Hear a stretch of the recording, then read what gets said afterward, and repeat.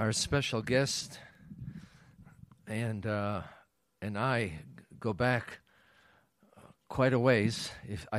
If I remember correctly, you came through Denver as part of the traveling troupe, or maybe I'm thinking of somebody else.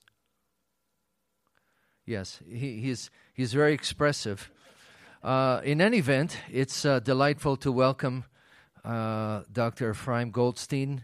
He has been in ministry with Jews for Jesus for quite a while, and he is currently working with CJF Ministries out of San Antonio, and he leads a congregation in Nahariya, which is northern Israel. Dr. Goldstein is going to share the Word of God with us from Psalm 122, and would you please welcome him, and would you allow me to pray for you? Yeah. Lord God, we are eager to hear your word. And we thank you, Lord, for the miracle and the mystery of how you use human vessels, how you use us, who are pots of clay, Lord, to communicate your word to us. And so we simply pray, Lord, for each one of us, that you'll give us ears to hear, Lord, the discernment in your ruach, in your spirit, Lord God, to know what it is that you're saying to each one of us. Lord God, we want as well the discernment to know how to take your word and how to apply it. We don't want to be like those who look at the mirror and then just walk away. So, Lord, speak to us, and we ask all of this in the name of Yeshua, our Messiah. Amen. It's good to be here. I live in Nahariya. My wife and I, we've been there for about 2 years. Before that, we were for almost 20 years in Tel Aviv. Raised our children there. I'm originally from New York. Came the Bronx. Yeah, who said yay? All right. All right. We should do something special. I've been in ministry, came to faith in 1970 as a good Jewish boychik from the Bronx, and had that encounter with Yeshua that made me realize that he is the Messiah of Israel, and that if my life had any other meaning or purpose, it would be to follow after Yeshua. And I have been trying to do that since 1970. A while ago, my son, he must have been a teenager, and he said, Abba, you read the scriptures a lot, and you're always, how could you keep reading it and finding it interesting for so many years? And I said, because it's so alive. And every time I open the scriptures, I have an encounter with the living God, and I hear from his Holy Spirit. And I keep reading it and keep discovering it, and it's exciting. For many years I wanted to do a deep, intensive study in the book of Proverbs. And so a couple of years ago, I had these 2 big volumes by Bruce Waltke, one of my favorite Old Testament professors and scholars. And I said, I'm going to take whatever it takes to go through his 2 volumes of Proverbs, reading the Hebrew, reading from the Tanakh, and having a dialogue with Bruce Waltke and others as I sit. And I went through the book of Proverbs. And at the end of it, I scratched my head and said, I don't understand Proverbs any more now than I did before.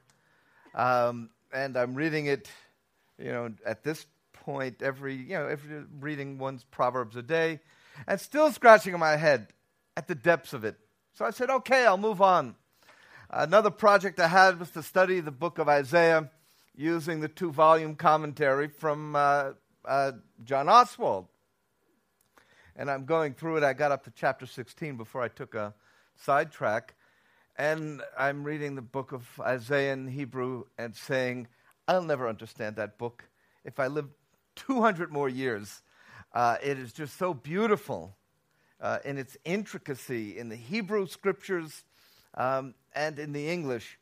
And it's just to encourage you. The Word of God is so deep and so beautiful. And when I heard, I'll just call you David since I read from the Torah.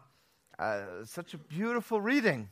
I don't know who taught you to read the Torah and the Parshat Shavuot so beautifully, but I could listen to, we only got 3 verses. I could have listened to you all morning, but I'm tired and I might have dozed off.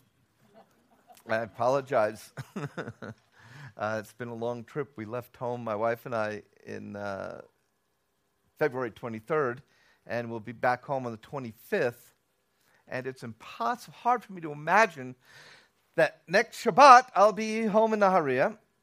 At the end of the month, we have a monthly Oneg Shabbat, where we meet on Friday night for a dinner and fellowship. And we're partnering with an Arab fellowship. And we'll all be having dinner together next Friday. And I'll be sharing what God has been doing. And since we've started this fellowship with this Arab fellowship and ours, I tell you, our Oneg Kabbalat Shabbat has gotten so good. Those Arab sisters and brothers can really cook incredible, and so can our Jewish men and women. And we have some food. If that doesn't entice you all to come up to Nahariya the last Friday of the month, then nothing should. Or if you happen to be in Israel the last Friday of a month, stop by. The Lord is good in what we're doing. As Chaim started to say, Rabbi Auerbach, that for 30 years my wife and I were on the team with Jews for Jesus Ministries. Now we're ministering with the folks at CJF Ministries. Basically, the CJF provides us an umbrella, an opportunity to continue to minister as we've been doing our ministry. In fact, you got a brochure. Most of you got a brochure. We just need one per family. But what I ask, you can even do it now. Take it, you tear the perforated edge if you scroll out, and tear off the last section, and fill it out. I'm mostly looking for your email. Jeannie and I send out an email update each month. We try to keep it light and breezy, because I'm just a light and breezy kind of guy. Compared to all the newsletters we get that are kind of heavy and take up a lot of space and attachments. Nobody wants to detach anything, download, upload. And but it really means a lot to me for people to get our updates. Is that a message? Yes. There's somebody in the back row who. That's.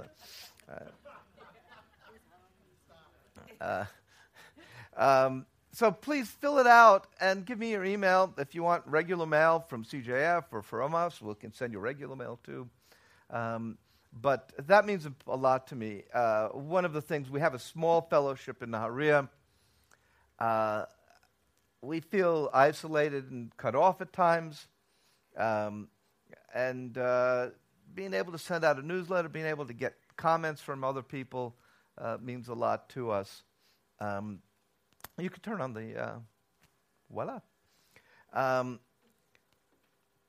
As I was preparing for this trip and knowing I would be speaking at a number of Messianic congregations, I thought of preparing some message that would be fresh to me and to you, and yet would speak to the big picture of what God is doing in Israel and in our lives.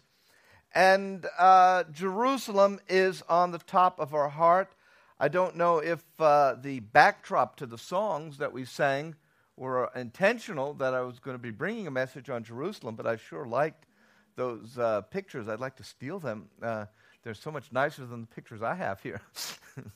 But Jerusalem is always close to our heart. And as we think about Jerusalem, the question is, what does Jerusalem mean to us? What is Jerusalem? You hear about it, Jerusalem, it's the capital, it has meaning, it becomes to many people almost a metaphor or a concept of something. And I think sometimes, even as Messianic believers, we don't really have our finger on it.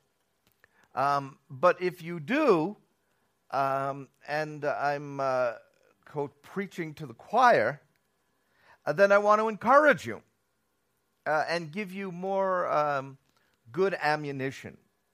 As Rabbi Urbach was saying in the beginning, and with the slide of the archaeological dig, there's so much bad information out that it's mind-boggling, and there's so much disinformation out that it's discouraging. And I have to contact those archaeologists because I lost those coins at the South Wall when I was there 2 years ago. And so it's very good to know they found my coins. I just lose things all over the place. So now I know where they are. I don't mean to break the heart of that joyful young archaeologist. But Jerusalem has all of these different meanings. But when we get down to it, Jerusalem is a place where Hashem put his address. God wanted and needed a physical place on the universe, on the planet, where the people of the covenant would bring their sacrifices and offering. Because the Lord said that the people of Israel will offer sacrifices and offerings, and the Aron Kodesh would find a resting place, and that's a physical place. There was only going to be one place where Hashem would receive sacrifice, and that was going to be Yerushalayim. There was one place where the covenanted people would gather to conduct their business, and that would be Yerushalayim.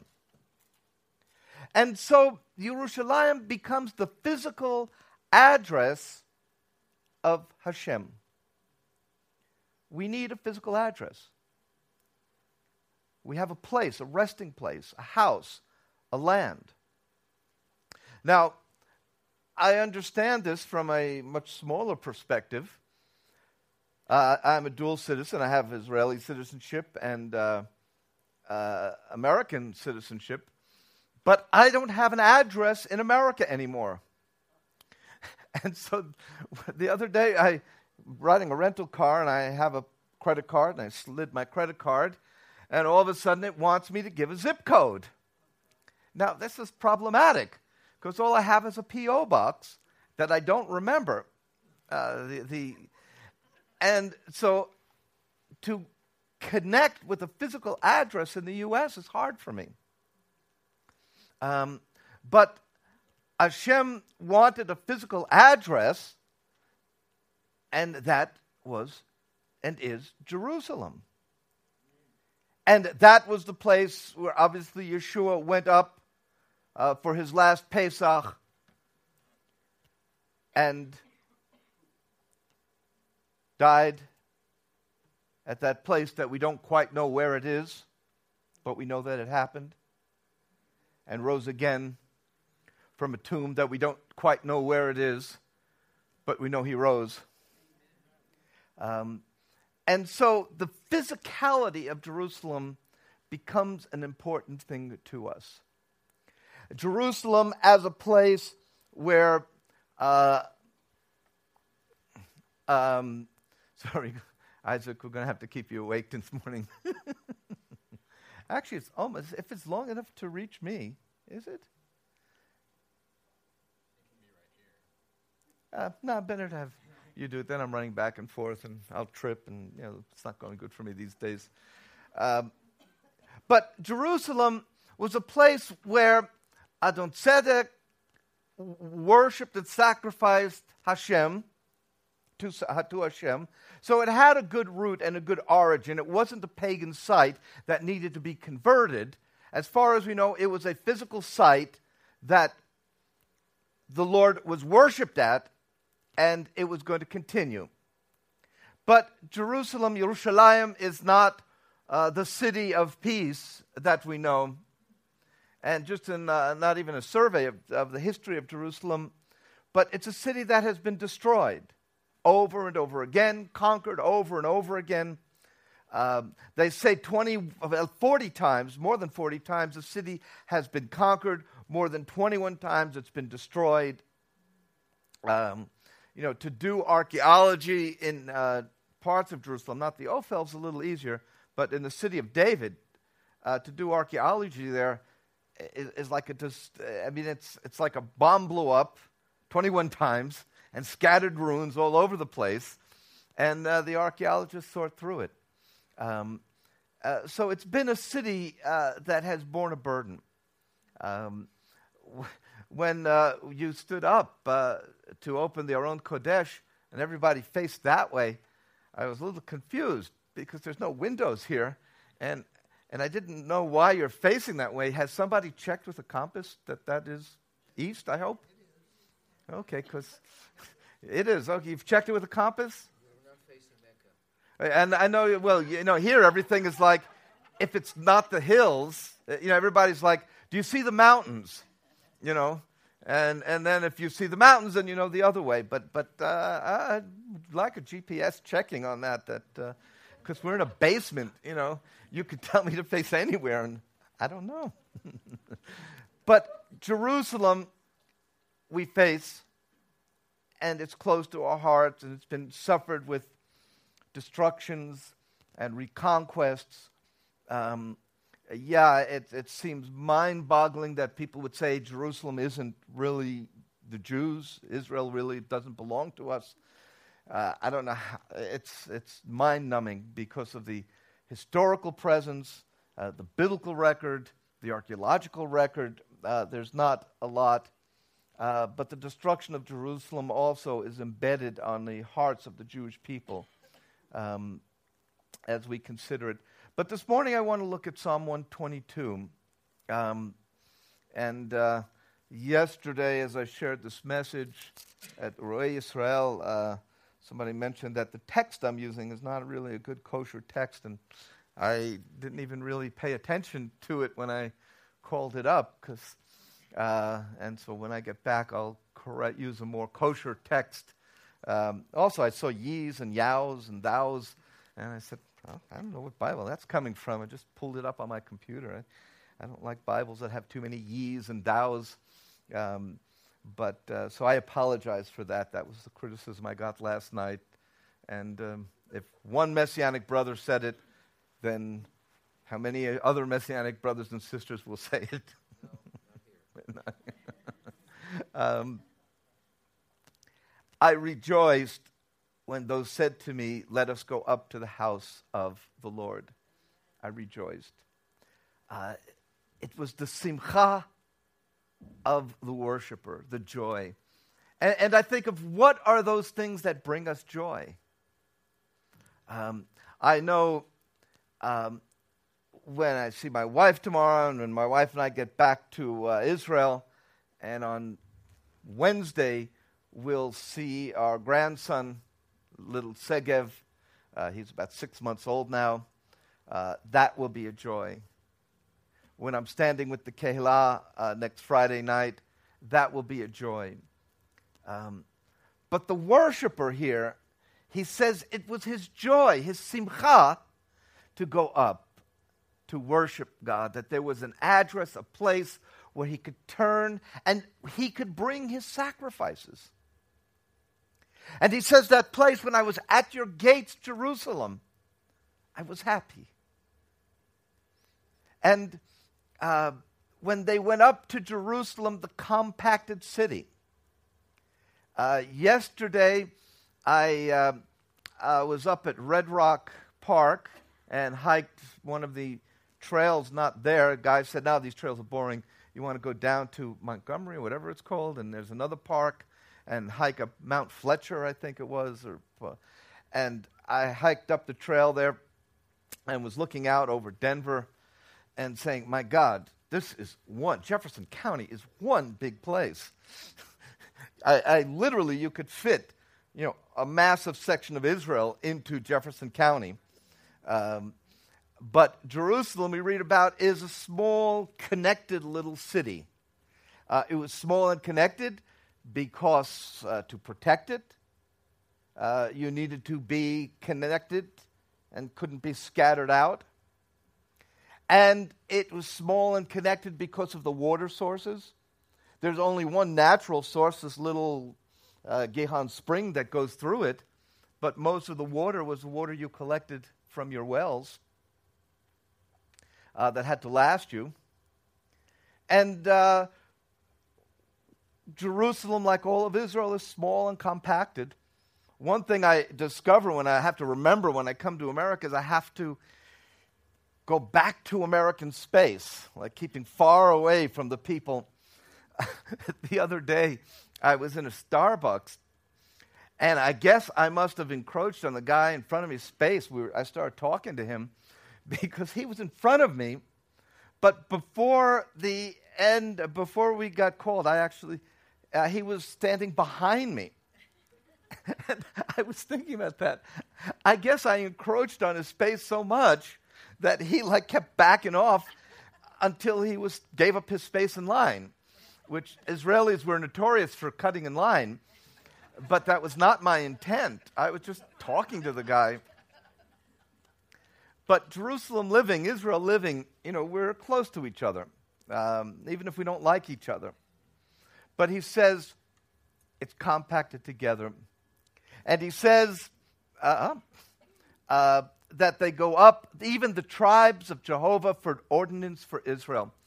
The mention of the tribes going up, where the tribes go up to the tribes of Adonai, this is speaking about the covenant relationship, that Israel had a responsibility to go up. And he speaks about the ordinances. In the translations, it says the statute given. It's Edut LeYisrael. Edut Yisrael speaks again of the covenanted people. So it's kind of a technical language of the tribes and the statutes, or Edut Yisrael. And it speaks about the throne of the Kisei, or Kes HaMelech. So Jerusalem was the place where you went up to fulfill your legal and covenantal obligations before Hashem. But it was one place where you could go with your sacrifices and offerings and bring them to Hashem. This was the uniqueness of the city. And then we come to the part that I wanted to look at in verse 6. Which is pray for the peace of Jerusalem. It's Sha'alu Shalom Yerushalayim. Now, Sha'alu is not a normal term that we use of praying, but it's a term of making inquiry. And when we are called to concern ourselves for Jerusalem, we're not just praying in a vague concept or in a general prayer, but we're to make inquiry. I've met people over the years, and sometimes it's really kind of spooked me out when people say, I love you because you're a Jew.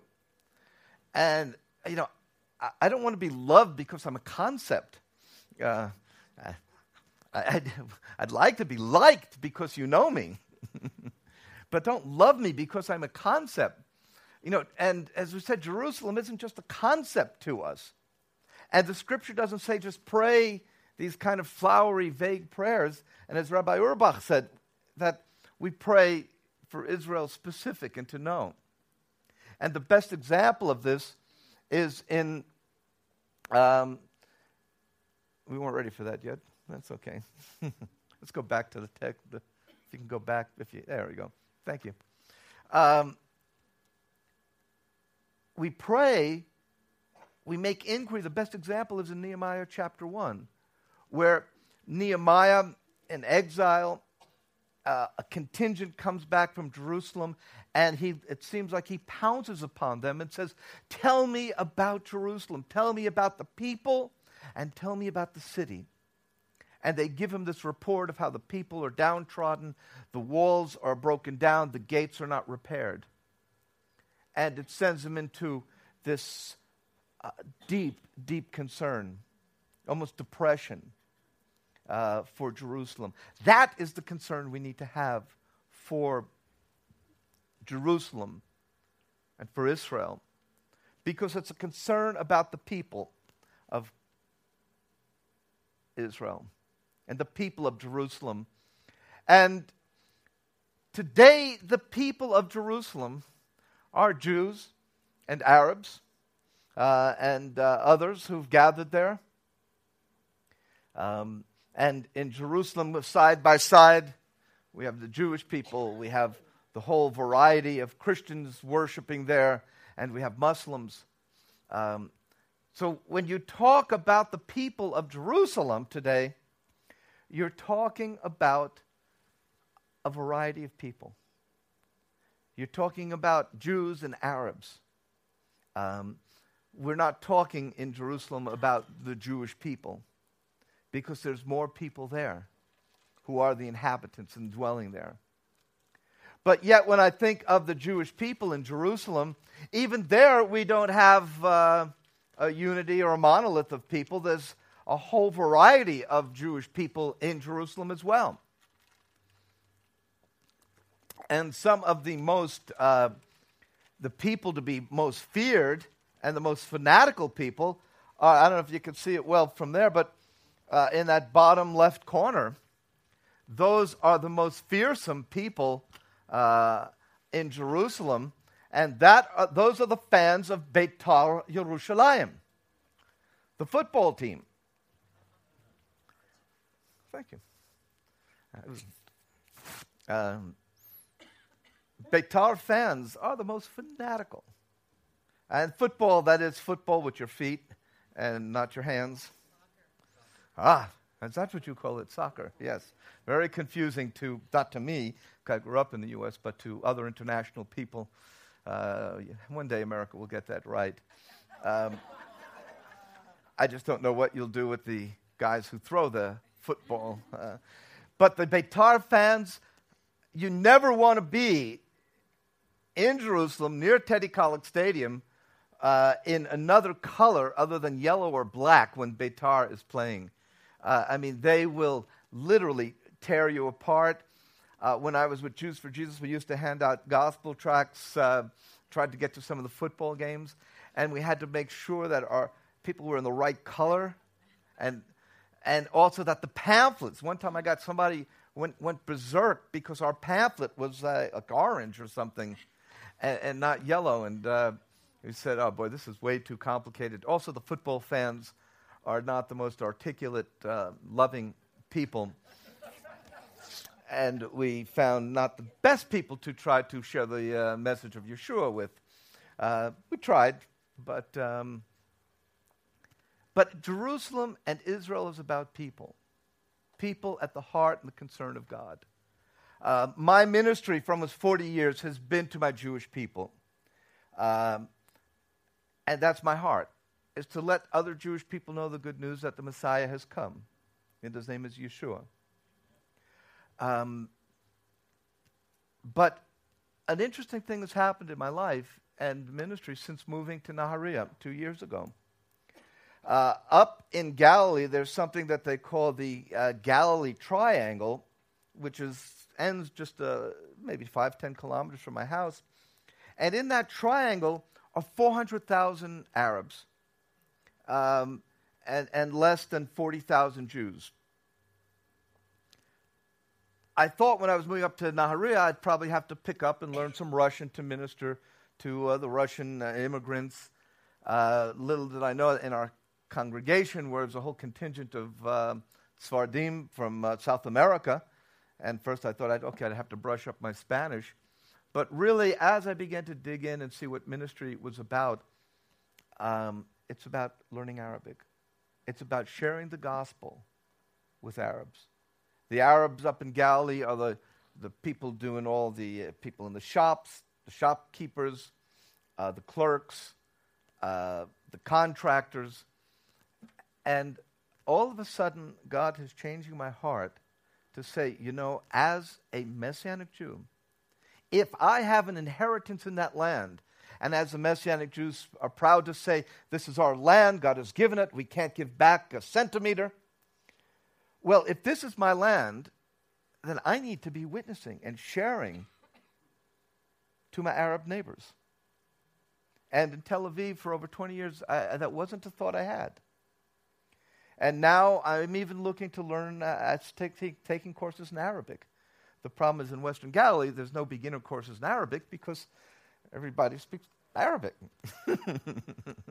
But I'll find something. And I realized in Galilee there are other like-minded believers, Jews and Arabs, who we are burdened to share the gospel with Arabs and Jews. I taught a course at Bethlehem Bible College, their Nazareth campus, on how to share the gospel with Jews. It was the first time they ever had a course in Hebrew. The president of the Bible College, Jack Sarah, said, I'll put you as adjunct faculty in our Bethlehem Bible College. I said, Jack, you certainly didn't do me a favor. I don't know if I still appear as adjunct faculty, but it was a privilege to teach Arab pastors how to share their faith with Jewish people. This summer there's going to be an outreach in Galilee, and I saw the T-shirt, a beautiful design. It says in Arabic, Jews love Arabs. It says in Hebrew, Arabs loving Jews, and it says in both languages, in the Messiah Yeshua. This, I believe, is the key to the peace of Jerusalem, the peace of Israel. The land is populated with over 1.5 million, I believe probably 2 million Arabs who are unrepentant Christians, unrepentant Muslims. The land is filled with over 7.5 million Jews, unrepentant Jews who are secularists, unrepentant Jews who are religious. And our work is to bring the peace of Jerusalem, the peace of God to the land by sharing our faith with Arabs and with Jews. There's 2 time bombs that are working against us in a sense. And I hope you don't take this wrong. One is the Muslim time bomb, a demographic time bomb, I should say, that's standing there. By 2025, in the Galilee Triangle, the population will grow proportionally, but 80% of the Arabs will be Muslim. The demographic situation for the religious Jewish people, the Haredim, is also off the charts. That by 2020, they will have gone from being less than 10% in the 80s to being more than 25% of the Jewish population. Cities like Beit Shemesh are having real struggles because the city has become Haredi, and the other secular Israelis and the Sephardic Jews are really getting pushed out. And Sephardic Haredi Jews are hard to share your faith with, and Muslims who are growing, and the radicalization of Islam is also presenting a problem. But I believe the peace of Jerusalem depends upon sharing our faith and seeing Muslims and Jews coming to faith in Yeshua HaMashiach. That's our burden. That's my burden. That's my heart. We're trying to build our congregation. We live in the shadow of Lebanon. The situation there is so tense militarily. People say, well, could war break out? War could break out. It's so tense. War could break out at any time, I believe, politically in Israel today. Just know that. You don't get the sense of, you get the sense that things are going back and forth. They're talking about peace. They're not, and that's on the surface. But the reality, especially in northern Israel, is a war could break out. And I'm talking about serious war at any moment. All of the pieces are in place. From Hezbollah to the Israeli army. And we need your prayers. If you know Israelis, we don't walk around with gloom and doom. I moved into this new apartment, and they have metal bomb shelters on our safety room, and the metal shutters I couldn't close them. So I asked the landlord, I said, Chaim, can you close the shutters? I don't want them all the way, but at least if I need to. And his son says, what, are you afraid? Ma, אתה מפחד? He says, no, it's like, I wanted to say to the son, ma, אתה טיפש? But that's not nice to say. The son said to me, are you afraid? And I wanted to say to the kid, what, are you stupid? A siren goes off. I want to be able to close the shutters. But so people don't deal with the daily reality, but it's there. And pray for the people.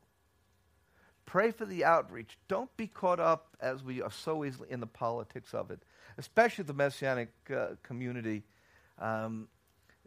Sometimes we just get so caught up in the politics that we forget that Hashem is doing a great work there, and His will is sovereign. If He wanted us to control all of the land and every little centimeter of land, He wouldn't have put so many Arabs living on them. He knows what He's doing. And I believe the Arabs were left in Israel on the land. We didn't come to an empty land because He wants them to come to faith in Yeshua. That is why the Arabs are there. And that's why He brought us back to our land as well. Okay, thank you. A final note, I just have to say it. I don't think anybody holds to this here, but the prosperity teaching, the prosperity doctrines that are so popular in the U.S. on Christian radio, they use these verses in Psalm 122. And I just have to say a caution to say, this is not a prosperity teaching. And if you read the Hebrew text, it's really not talking about prosperity. Osher, it's not speaking anything of that language. It's speaking about peace, and it's speaking about contentment. Shalva. It's not even using any language that lends to monetary, but I've heard these verses being used by people that if you pray for Jerusalem, you want to pray for Jerusalem because you want to be rich. And if you pray 5 times a day, you'll be 5 times richer. The only way I'm going to get rich is if people give a lot of donations and somebody come invest some money for me secretly in Apple or some other new stock. And I don't believe I'm going to get rich because I pray and I'm faithful. The reason you want to pray for Jerusalem, the reason you want to be concerned about the Jewish people is God is concerned about the Jewish people. And as the people of God, we need the Ruach HaKodesh to lead us and guide us into understanding and appreciating God's will. And God's will is for the well-being and peace of the inhabitants of Jerusalem.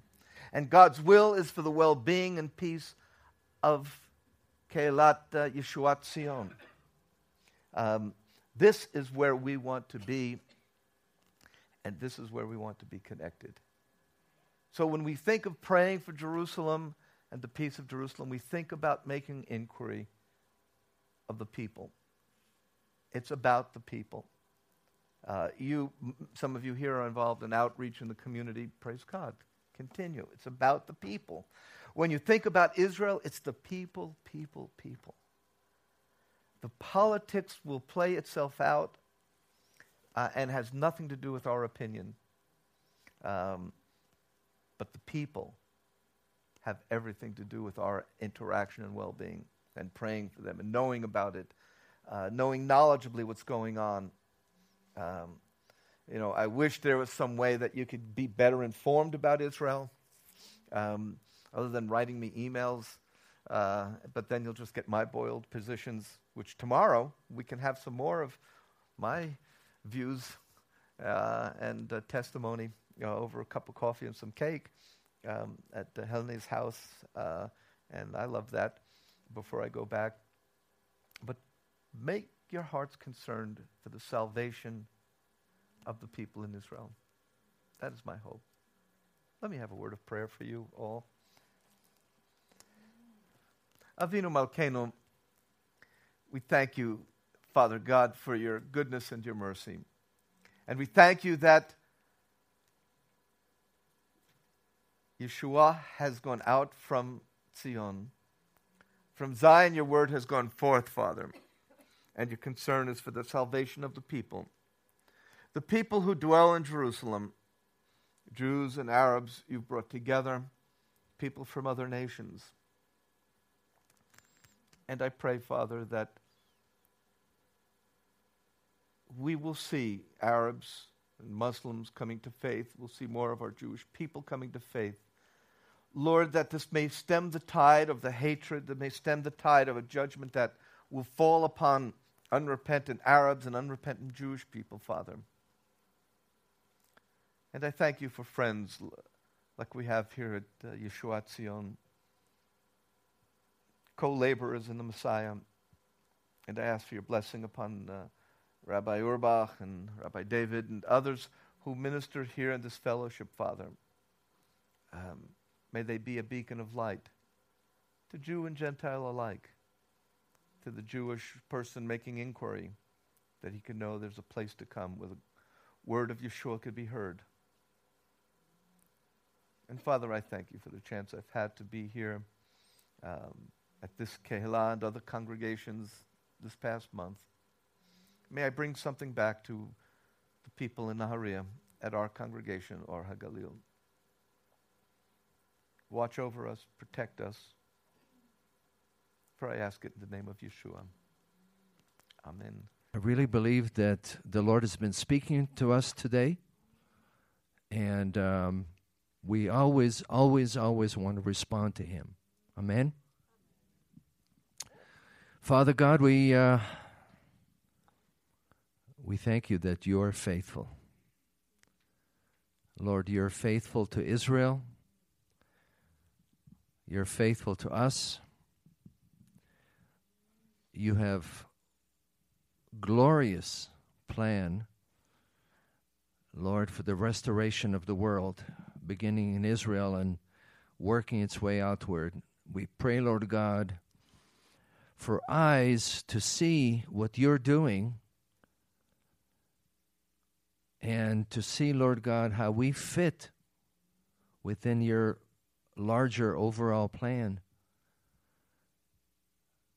In our current circumstances where we are, and as well, Lord God, more broadly, we pray, Lord God, for your grace and favor to come upon Ephraim and his wife and those that work with them. Lord God, meet all their needs fully according to your riches and glory. We pray, Lord God, that your kingdom within them and through them will expand, and that people would come into your kingdom through their life and ministry and be mentored, discipled into being faithful followers of you, Lord. We pray that you would receive our offering, and Lord, that you would use it to multiply your kingdom, your word, the name of Yeshua.